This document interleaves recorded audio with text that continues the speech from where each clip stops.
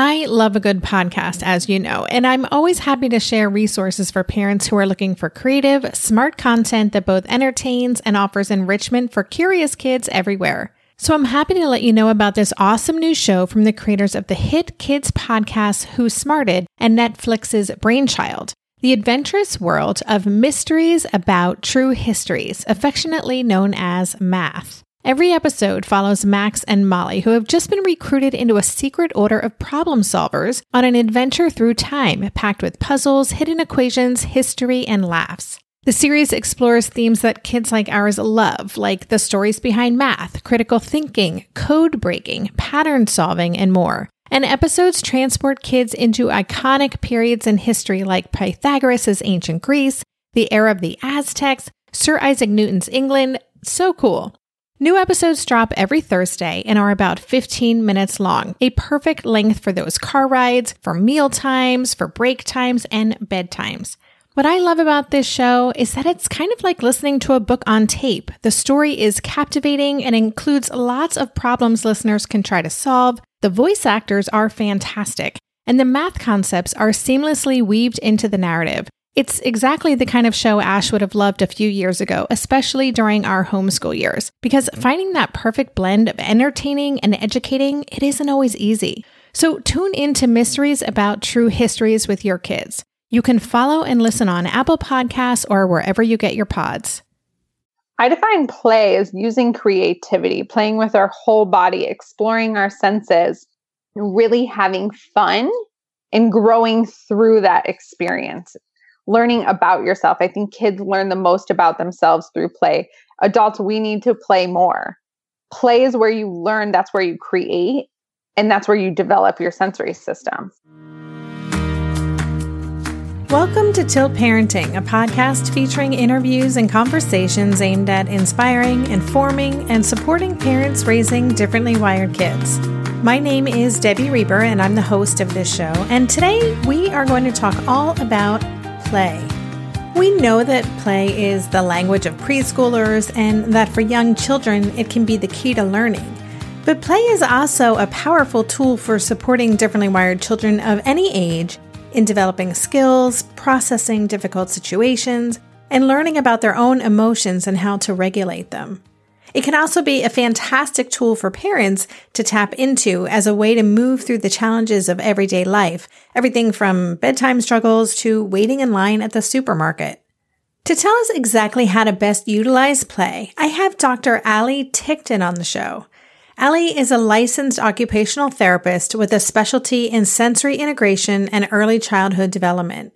Her life's work is to empower children to celebrate their differences through play, and she believes it's necessary to customize each child's treatment to his or her needs.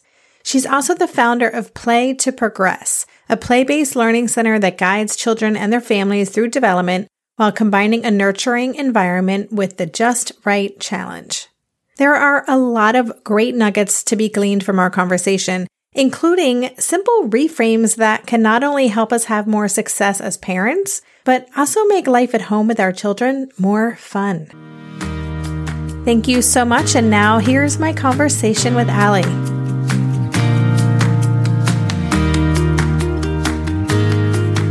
Hey, Allie, welcome to the podcast. Hi, how are you? I'm good, thank you. I'm looking forward to this conversation because we're talking about play, which I'm a huge fan of and believer in the benefits of play.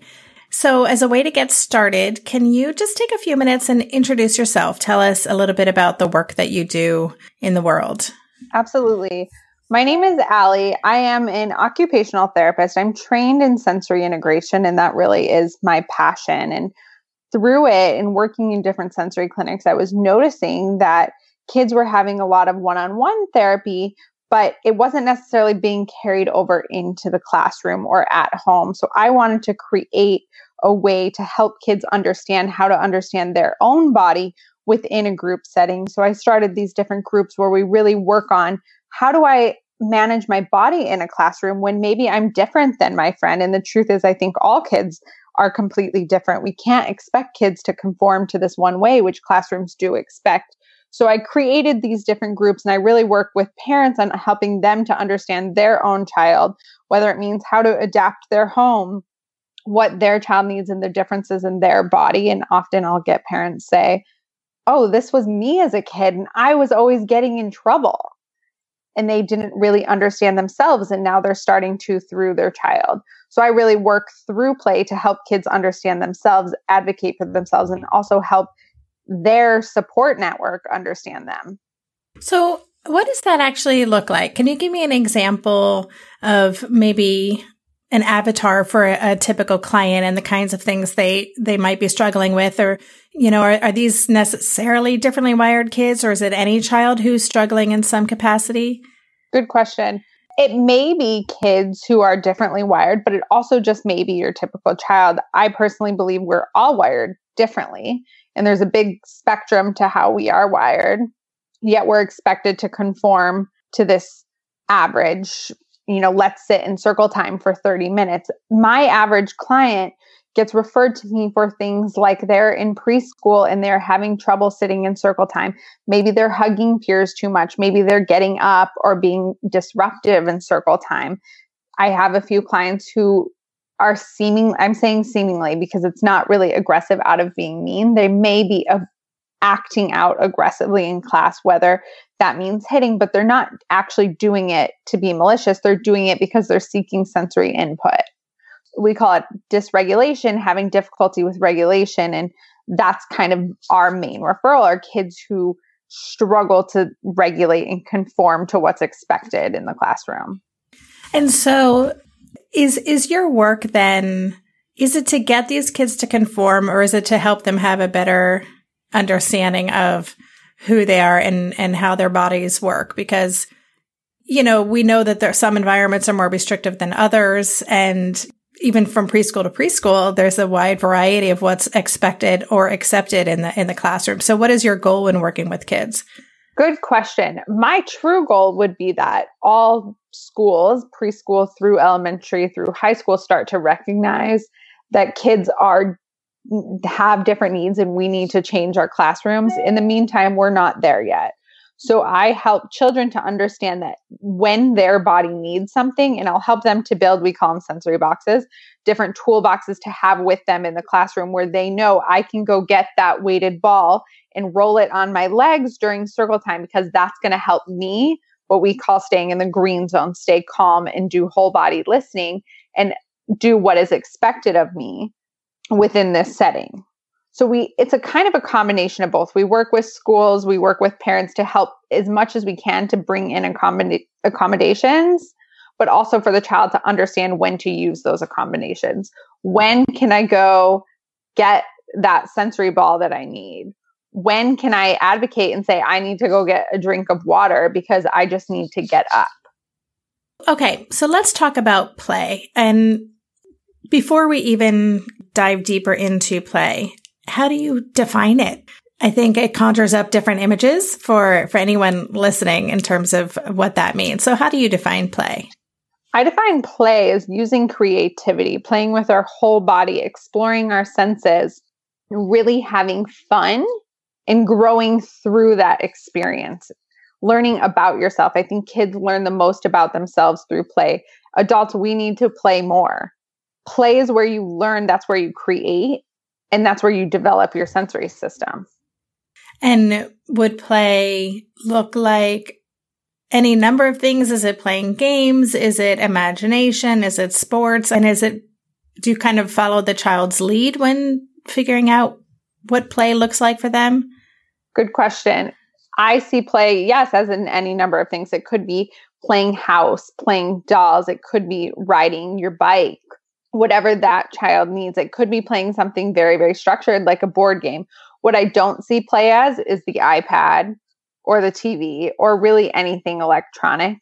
I see play as toys that don't interact for you, but you have to create the interaction. So even with babies, not a light up toy that does everything for you, but how do I actually play with this item?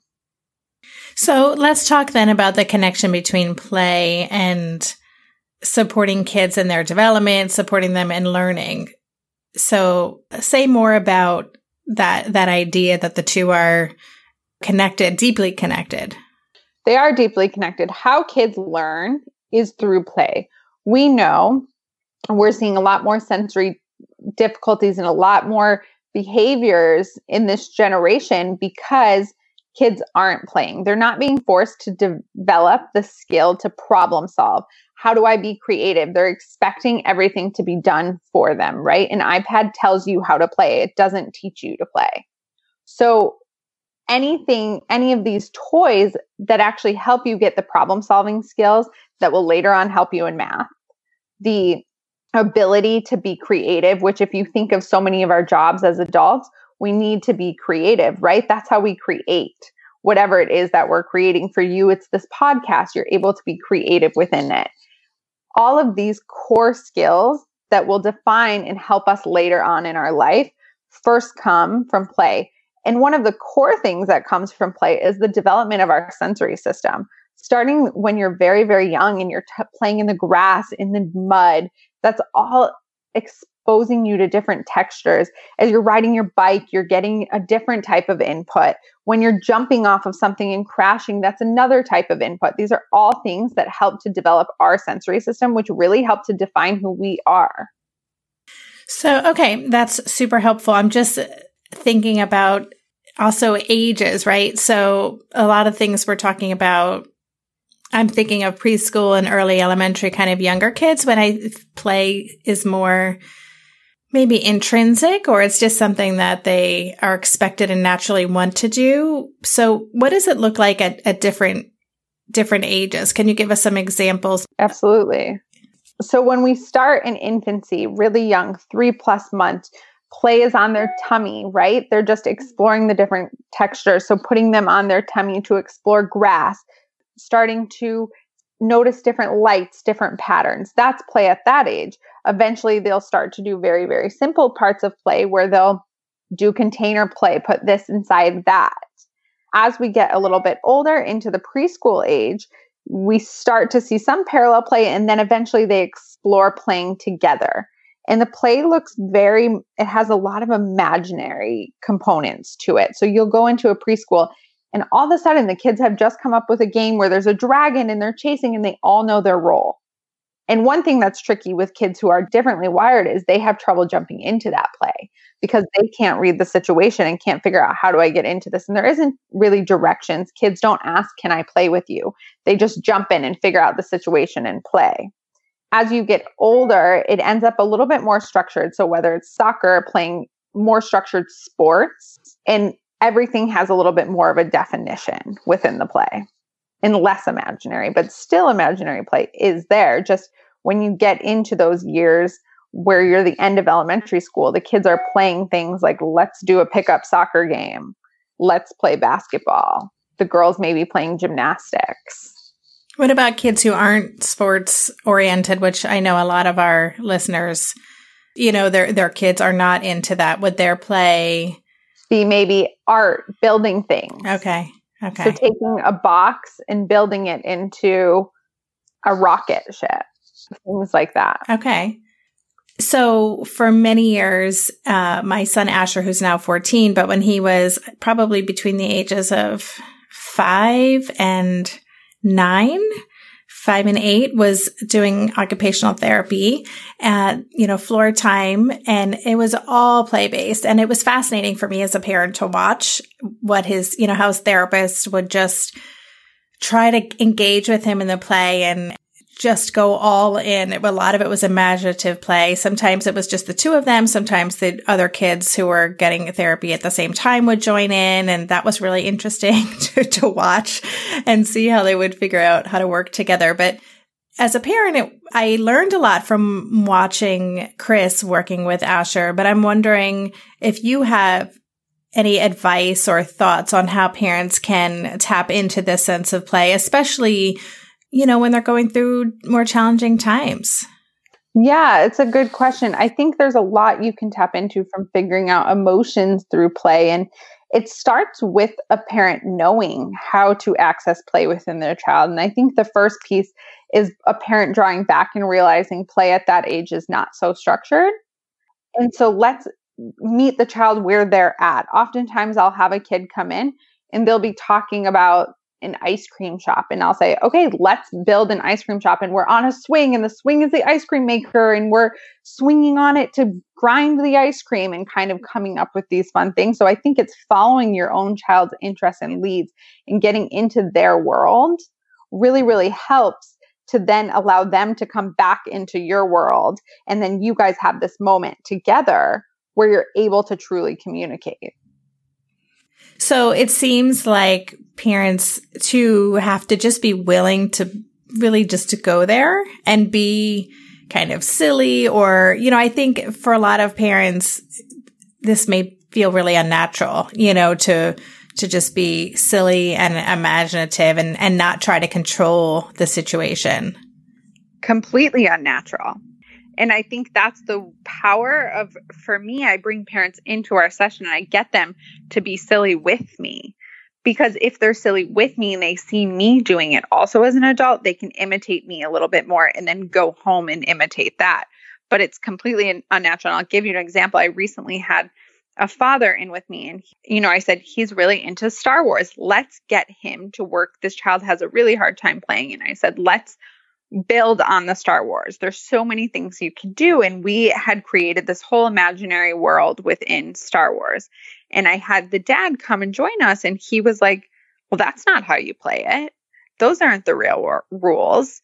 That's not the real character. And I was like, but we're just being flexible. We're being within his world. And I really had to coach this dad on coming out of his own structured rules that we as adults have to meet his son where he was at. And when we do that, what's possible? When we can really lean into our kids, what have you seen can really change for them, especially kids who struggle with regulation and sensory issues? That's where we can see not only the parent understanding the child more, but the child understanding what his parent needs more, and helping the child to then learn how to regulate and how to get things that have to get done within the house done, whether it's bedtime, bath time, because there's more of a mutual respect there. Everyone understands each other more. A child also, I find this happens quite a lot. Once you're in the play, that's when you'll see the child really coming out and expressing their needs. Yeah, I guess it provides an opportunity for things to come out, even if it's in character or role playing, that are really a glimpse into the emotional life of our child. Exactly. And it may be something as simple, an example of something that recently came out. There's a child who's really struggling with sleep. She was having nightmares, but didn't know how to express it. But when we were playing, started role playing nightmares, and it became very clear that this is what's happening with her. And so then the parents understood that. Right.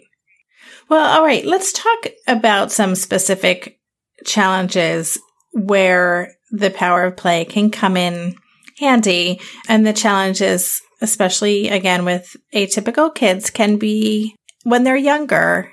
Many, their life is full of them, and especially in situations where we often have to repeat, or do on a daily basis, and we know we're going to come up across the similar challenges. So let's go through a couple of scenarios.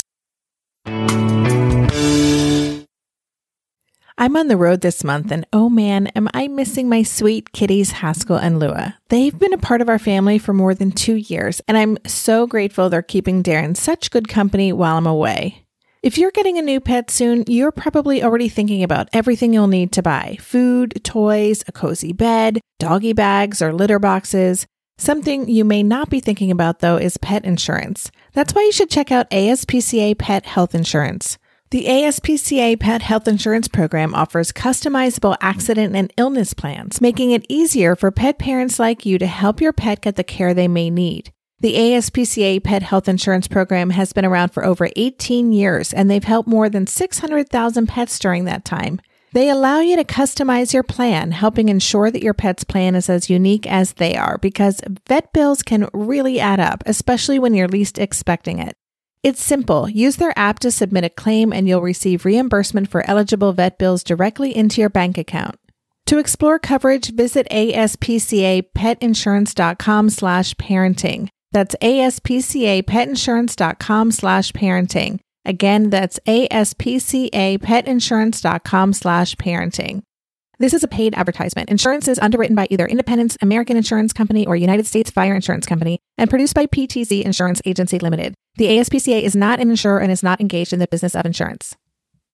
If you listen to this show, you probably know that at least 1 in 5 children is differently wired. But did you know that approximately 1 in 2 women will experience hair thinning? If you're part of that 50%, you are absolutely not alone. But because hair thinning for women isn't something people openly talk about, going through it can feel lonely and frustrating. So why not do something about it with Nutrafol? Nutrafol is the #1 dermatologist-recommended hair growth supplement, with over 1 million people seeing thicker, stronger, faster-growing hair with less shedding. Everyone's root causes of hair thinning are different, so a one-size-fits-all approach to hair growth isn't going to cut it. Nutrafol has multiple formulas tailored to give your hair what it needs to grow throughout different stages, postpartum, menopause, even for different lifestyles like a plant-based diet. To get your personalized hair health plan based on your specific root causes, you can take a simple hair wellness quiz on Nutrafol.com. And because there's no prescription required, you can quickly get set up online with free shipping and automated deliveries, which make it so much easier to stick with your new hair care routine. See results in 3 to 6 months. Take the first step to visibly thicker, healthier hair. For a limited time, Nutrafol is offering our listeners $10 off your first month subscription and free shipping when you go to Nutrafol.com and enter the promo code TILT. Find out why over 4,500 healthcare professionals and hairstylists recommend Nutrafol for healthier hair. Nutrafol.com, spelled Nutrafol.com, promo code TILT. That's Nutrafol.com, promo code TILT. You mentioned bedtime. Let's talk about that. So how can we use play to make bedtime go smoother? Because that's a rough time for many families. Absolutely. So there's a lot of different ways. How I would start, you do want a routine within the play because bedtime is an area where you need a routine. But very simple things, heavy work, we call it proprioceptive input, is very calming. You want to give your child heavy work, but you can't just say, here's some heavy work. So creating a game within, whether it's before we go to bed, we have this laundry basket and we have all of our stuffies and all of our things that we like inside of it that make it heavy. And they like to go on a little ride before we go to bed. So we need to push them through the hallway and start to calm them. It helps to rock them to bed. Now you're giving your child proprioceptive input, which is very calming. Before bed, you're creating a structure that, oh, look, we calm our stuffies. This also calms our body. So you're pushing this heavy laundry basket filled with their things that you're calming throughout your house. Of course, you have to not mind that they push the laundry basket on your floors. But after that point, we have to all go and clean our teeth. And then we brush our teeth. And you may brush your teeth before, whatever works better for your child. Then you may have your next play routine where you're in some sort of imaginary world with your child as you're going to sleep. But it always has to be calming. So you're always thinking nothing alerting. And alerting would be anything like bright lights, jumping, any sort of big, fast movements. Mm-hmm. So you're winding them down. You're keeping them calm. You're giving them the inputs they need, but you're creating a story around it. So you're doing it through play. And then does that story have to evolve? I imagine over time, they either catch on or it's not as entertaining. So do we just have to kind of keep shaking things up to keep them engaged? And the truth is that they will evolve the story. Okay. And you have to be willing to follow their lead. The other thing I always say is if you watch a child, their bodies truly know what they need. A kid goes towards the sensory input that they're craving, towards the sensory input that they need.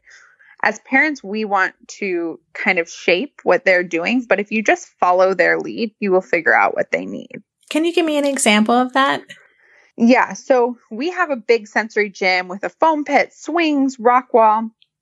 The first thing I do when I'm evaluating a child is we go into the gym and I say to the child, anything you want, go for it. And we see a few different things. Some kids will immediately go to the foam pit. There's an area off the foam pit where they can jump and crash. they'll be jumping and crashing. And I'm thinking, oh, that child needs more heavy work, more proprioceptive input. They're having trouble regulating. They're very much seeking this. Another child may jump right on a swing and be spinning, spinning, spinning. That child needs more vestibular input. Then there's also the child who looks in the gym and doesn't know what to do. That child may be having trouble with motor planning, ideation. They don't know how to play. So that child, we need to teach them how to play and figure out why don't they know how to play. And then from there, build off of their skills that are already there. So as you watch your child, recess, I'm constantly talking to parents about recess. It's a very important time, and it's where kids create connections. I'll talk to a teacher and she'll say, well, at recess, he's just running and hugging everyone, or he's crashing into everything. And they are constantly saying, no, Johnny, don't do this. But what if we took that and we say, Johnny, I can see your body really needs some heavy work. It's not so, our friends don't like it so much when we use their body for it. But how about if we push this truck in the sand and we dig and we bury the truck? That might feel better for our body, because then the child just transformed, I'm the bad kid, to I understand my body better. I'm not bad. I just need this work, and this is a better way to get it. And I think that is a core problem. I see parents will be saying, no, stop moving. No, stop moving. Teachers, stop moving. No, no, no. And why not transform that no? And instead of saying no, let's say something more functional and teach them what their body needs. Yeah, I like that. And it makes total sense. And I think it is something that so few of us do, because often we get the message that it's a negative behavior that needs to be addressed. And so we go right to trying to find solutions that will stop the behavior, as opposed to redirecting or channeling it in a way that will feel good for everybody. Right. And in that scenario, you just redirected towards a more functional play, because the child that's running and hugging, he is seeking play, but he doesn't know how to play for his body. So interesting. Asher was the swinging guy. And I really found that so fascinating when Chris would say, well, swinging and spinning is what he needs to reorganize his brain, and I found that fascinating. And it's, he's 14 now, so he's not really into playgrounds, but right. If we're traveling or we're somewhere and we see a swing set, he'll still want to jump on that swing for a few minutes just because he loves that sensation. Absolutely. And, I'll tell you, as a child, I was a complete, we call it vestibular seeker. I really needed a lot of swinging. And I remember standing in my kitchen and I used to spin around and round and round. I used to ask my sister if she wanted to do spinning contests. It wasn't until I was older and in OT school that I started to connect that is how I would regulate myself. But my body knew that that's what I needed, so I would seek it. However, in school, what would happen? I would get in trouble. So that's where I think so many parents and teachers don't understand. And there is a sense of we're shaming our kids. And how do we form that into more of a functional play and pull the shame away? Because it really should just be, if we can teach our kids young that a behavior is a way to communicate, but there's a more functional way to do that, how would they be as adults? It would really help them to understand themselves and have so much less shame. I talk to parents all day and they're saying, I did this when I was little and I always got in trouble for this.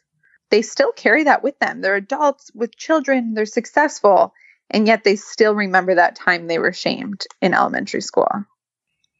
Yeah. And ultimately, this is about knowing what you need. It's knowing that for me, after doing something really social, I'm an introvert and I need to be alone for a good long time. Ultimately, it's just kind of understanding who you are so you can make good decisions for yourself. Right. Absolutely. And I think that is what my goal with all children is how do we help them advocate for themselves and say, I'm not doing these things on the playground because I'm bad, but I need this instead. And that's what parents can do really through play. And I think for me, a lot of parents turn to behaviorists and different things, but I do think it's also important that they truly understand whenever we are telling a child no, we're recognizing that a child communicates with their behavior. So we need to acknowledge the reason they did it and help them to understand a better way. And that is, we do it all, through play. Often the answer is a more functional play. So let's talk about another situation then that can really be challenging for a lot of our kids. Things that involve waiting, like waiting in line, maybe waiting in line at the supermarket. For us, we travel a lot, and waiting in line for security for 45 minutes, can be really hard. Yeah. So tell me. Or at Disneyland. Oh, gosh. Yes. I hear that a lot. Waiting is hard. It is a hard skill for any child, and especially the child that's wired differently. Yeah. So how can we use play to minimize or to support that? What I immediately go to in waiting, there's a few things. You do want to build an expectation around the wait and kind of do help build some structure in it. We're going on this adventure. Do you notice that line? As the line gets smaller, that's when we're almost done. We can maybe expect, always overdo it. If you know the exact time that you're going to be waiting, you can use different tools. But within that scenario, the first thing I always kind of carry is some sort of fidget to help them in their hands. And then you can use anything that you see. If you have a wall nearby, I'll often have a kid say, do you think we can push the wall and make it bigger in here? I'm feeling cramped. And you run against the wall and you pretend you're in this imaginary land and you're pushing against the wall and you're like, I see it moving. It's getting bigger. But again, you're providing that proprioceptive input, that regulating input, doing it all through play. The other big thing, and you have to be, I'm perfectly okay with this. You have to be okay with doing this in public, but it's just little like a downward dog or anything like that. It's totally fine for a child to do a downward dog in a line. Little moves like that, going through a little sequence, can really help. The other thing are little games like, let's look for something red, and you spot how many red things and get really silly with it. If you do it, let's just find something red. Do you see that red thing? But instead get silly, say, oh, is that red? And you're pointing to something green. You'll be like, oh, I forgot. Red isn't that color. And so getting really silly and engaged and having these games within the waiting. There is a piece I always say, build structure into transitions and into waiting. And you can do that with play. But you do want to help to regulate within that transition, help to have an expectation of how long they're going to be waiting. Because if not, it just feels like they're going to wait for an eternity to them. And it's very, very hard. So in our house these days, Darren and I have been working together to up-level our nutrition and healthy lifestyle habits. Maybe it's our age, our changing bodies, my shifting hormones. Whatever the reason, I'm here for it. And that's why I'm loving Green Chef, a meal company that makes eating well easy with plans to fit every lifestyle. Green Chef offers gut-friendly recipes each week and is committed to providing a holistic approach to nutrition by offering meals that contribute to the overall well-being of your entire body. Darren and I are particularly big fans of their nutrient-dense, science-backed gut and brain health recipes, developed in partnership with registered dietitians that improve digestion, reduce bloat, and also boost energy and immunity. This week's favorites? Turkey, black bean, and sweet potato chili, and the Baja chicken bowls with mango salsa. I mean, don't those sound delicious? But if that's not your thing, you can choose from a variety of customized meals to suit your lifestyles with preferences like keto, vegan, vegetarian, fast and fit, Mediterranean, gluten-free, and protein-packed. Whatever you choose, you'll get farm-fresh ingredients, organic whole fruits and veggies, and premium proteins, along with chef-crafted, nutritionist-approved recipes delivered straight to your door. Go to greenchef.com/60tilt and use code 60tilt to get 60% off plus 20% off your next 2 months. That's 60% off plus 20% off your next 2 months when you use the code 60tilt at greenchef.com/60tilt. Green Chef, the #1 meal kit for eating well. This year, I've been working on becoming more attuned to my body, and so I'm starting to really recognize how periodic spikes in anxiety or disruptions to my routines can seriously throw my whole system off. And as I've been traveling a ton this past month, which is both disruptive and somewhat stressful, I'm especially glad that I have the extra support of Synbiotic Plus, a 3-in-1 supplement from Ritual with clinically studied prebiotics, probiotics, and a postbiotic to support a balanced gut microbiome. Synbiotic Plus provides fuel to the cells that make up the gut lining to support a healthy gut barrier. And it comes in this very cool minty delayed release capsule, which was specifically designed to help survive the harsh conditions of the upper GI tract for delivery to the colon. The bonus is that the capsules don't need to be refrigerated, so I can easily bring them with me in my carry-on. On a personal level, I love that Ritual is committed to sustainability. They're a female-founded B Corp, meaning they are holding themselves accountable long-term to not only think about their company's financial health, but also the health of people and our planet. There's no more shame in your gut game. Synbiotic Plus and Ritual are here to celebrate, not hide your insides. Get 25% off your first month for limited time at ritual.com/tilt. Start Ritual or add Synbiotic Plus to your subscription today. That's ritual.com/tilt for 25% off. I just want to ask, because you mentioned you have to be okay doing this in public. Kind of in general, I think some of these things can be hard when our kids are spinning out or they are really struggling in a public situation like this, and when they're traveling or they're at an amusement park or that kind of thing. Any thoughts or words of wisdom maybe that you've shared with parents in your practice about how to deal with judgment from others when they're trying to support their child? Yeah, great question. This is something I talk about a lot. The first thing I would say to recognize is every child has tantrumed in public at least one time. So every parent has gone through this. And even though we feel like all eyes are on us, sometimes the eyes may be on you with sympathy. Like, I get it. We've all been there. But I also think just explaining he's having a tough day, a simple comment like that can really help turn the judgment around. If you're comfortable explaining that maybe he has sensory processing difficulties or he's differently wired, explaining that, feel free to, but you don't need to justify yourself. I think it's okay to just recognize everyone has a child who has tantrumed in public before, and it's okay to just say, you know what, he's having a tough day, and accept that. Yeah, I like that. End of story. He's having a tough day. Right. Move along. Yeah, nothing to see here. If you have children, you'd experience this too, type thing. Right. So I want to ask about games. I don't know if this is part of the work you do. I know that for a lot of kids, whether it is being on a sports team and having the outcome not go their way, or playing games, which a lot of these kids are drawn to, yet really struggle with losing. Mm-hmm. Any tips and tricks surrounding gameplay in that way? So losing is something, if you sat in on one of our groups, you would see us focusing on very heavily, because it is true that a lot of our kids really, really struggle with something not going their way. We use the term, we have to be flexible. And if anyone has heard of social thinking, that's a term that comes from them. And essentially what we are wanting to do is teach the child that there's going to be times when someone else will be flexible, and at times you need to be flexible. So I always first kind of acknowledge their feelings. I don't ever say, oh, sometimes, we have to be a good sport. This is just how it is.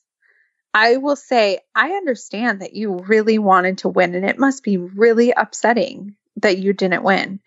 When I don't win, I get really upset too. But remember that time that you did win and that felt really good. Do you think that the other, so-and-so, whoever the other child is, he probably didn't feel as good too? But it's important that we can be flexible, and sometimes we win and sometimes we lose, but it's okay to have your feelings. It's just not okay to have a big reaction. But so you're saying, I understand your feeling, but your reaction is the piece that we need to work on, but your feeling is still valid. It's okay to be upset that you didn't win. How many adults do you know when they don't get the promotion that they want, are upset. It's the same as a child losing a game. It's okay that that adult is upset, and it's okay that that child is upset. But we just want to teach them to have a smaller reaction to that situation.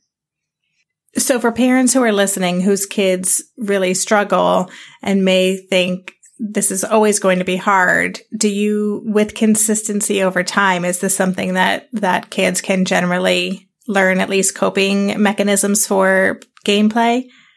Absolutely. I see a lot of success with this. Actually, probably one of the areas that we see the most success in. Huh. Interesting. I think when a child really understands that losing a game is normal and you make it okay to have those feelings, just change their reaction, they respond very, very well. Right. Very cool.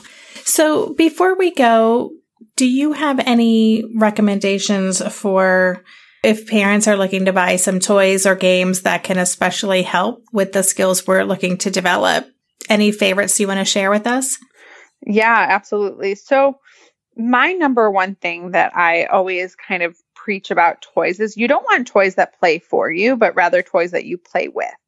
That means kind of no light up toys or toys that will drill for you or anything like that. You want more of a wooden base of toys that forces your child to be creative and play with the toy. The other thing, if you're looking at books, there's really amazing books out there that help children learn how to be flexible and dealing with things that are difficult. There's a book called The Worry Bug, and the line is The Worry Woos, but the book that I'm specifically talking about is A Worry Bug. It's a great book that helps teach kids about anxiety. There's all these different books out there that you can read and start to relate to themselves. But I think in terms of toys, it's making sure that the toys are simple. Just a ball, not a ball that when you bounce it, it lights up. A simple wooden toy or a very simple basket, things like that. And using things like saving your boxes. Everyone relies on Amazon nowadays. Use those Amazon boxes, save them, and create something out of them. So keeping things very simple. The other thing I always say is I do a lot of toy room consultations, and I'll walk into a toy room and I will see a million toys, and they're everywhere. Even if they're organized, there's so many toys. You don't need that many toys. Your child really only needs a few toys at a time because that becomes overwhelming. So take those other toys and put them away in storage and then rotate the toys out. So maybe every month you change the toys, but you only have a few toys available. I love that you do toy room consultations. I've never heard of that before, and that sounds kind of fun. Yeah, it started because I was constantly preaching to parents about changing the environment of the playroom. You don't need a million paintings on the walls. That's all overstimulating. And if you have so many toys, all it does to a child who has any sort of difficulty with regulation is they're going to jump from toy to toy to toy to toy. It's not going to teach them to play. We're trying to increase attention and teach a child to play. But if they have a million options, how are they going to choose one when they already have difficulties with regulation? If they have 5 options, it's much easier to pick one. If the walls are too overstimulating, how are they going to focus on playing when they're visually distracted? And we know that this is a difficult area for many of our kids. So keeping things really, really simple. I always say having a cozy regulation corner where you've eliminated it's either a tent, something that you've eliminated all visual input, and you go in and it's more of a calming area, and their bodies know I can go there to calm, but it's never a timeout and never a punishment. It's always their option to go there. This is great. Well, Allie, thank you so much. This has been really interesting. It's something we haven't had an episode about before, is just the power of play. So I appreciate the strategies that you shared and your insight. Can you let listeners know where they can learn more about you and your work? Sure. So you can learn more at playtoprogress.com. That's the number 2. So the word play, the number 2, progress.com. You can also follow us on Instagram at play2progress. And we post a lot of different videos. I do informational videos. as well as tips and tricks every day. Oh, awesome. Well, Allie, thank you so much for coming by on the podcast today and sharing with us. I really appreciate it. Thank you. It was so much fun. You've been listening to the Tilt Parenting Podcast. For the show notes for this episode, including a link to Allie's website, Play to Progress, which, by the way, has a lot of great videos and tips on handling everything from picky eating and toe walking to proprioception challenges, as well as all the other resources we discussed today, visit tiltparenting.com/session165. Don't forget to leave a rating or a review for Tilt Parenting on iTunes if you haven't done so already. Ratings and reviews help keep this podcast visible in an ever-growing sea of podcasts. Thank you so much for considering. Lastly, if you want to stay in the loop on everything happening with Tilt Parenting, and I will just say that I am cooking up some new programs for the fall, join us by signing up at Tilt Parenting. You can sign up through our 7-day challenge, which is a 7-day free challenge where every day for a week you'll get a video with a little tip or strategy to use in your life that day to help create a better experience in your parenting relationship with your child. Or you can just sign up on the bottom of any page on Tilt Parenting. There'll be a place to sign up and to stay in the loop on what's happening with all things Tilt Parenting. Every week I send out a simple, short, and sweet newsletter with a little personal note from me, highlights of the week's episode, 5 articles that you need to be reading that week that have to do with parenting unique kids, and also a quick look at upcoming events that you'll want to have on your radar. And that's all for this week. Thanks again for listening. And for more information on Tilt Parenting, just visit www.tiltparenting.com.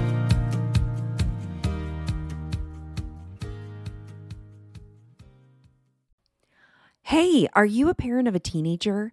Are you feeling overwhelmed about how to be what they need while also holding limits and boundaries that keep them safe?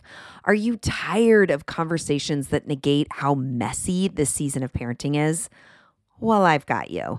My name is Casey O'Rourke. I am a positive discipline trainer, parent coach, and the host of the Joyful Courage podcast. Every week, I come to you with an interview digging into tough topics with experts I trust and solo shows that go deep into the personal growth and mindset needed to raise teens in a way that grows them into confident, capable young people. I am not afraid of getting real about the intersection of conscious parenting and the teen years, while also bringing in vulnerability, humor, and lightness. I'm walking the path with you and honored to serve. Listen to Joyful Courage on Apple Podcasts, Spotify, or wherever you consume podcasts.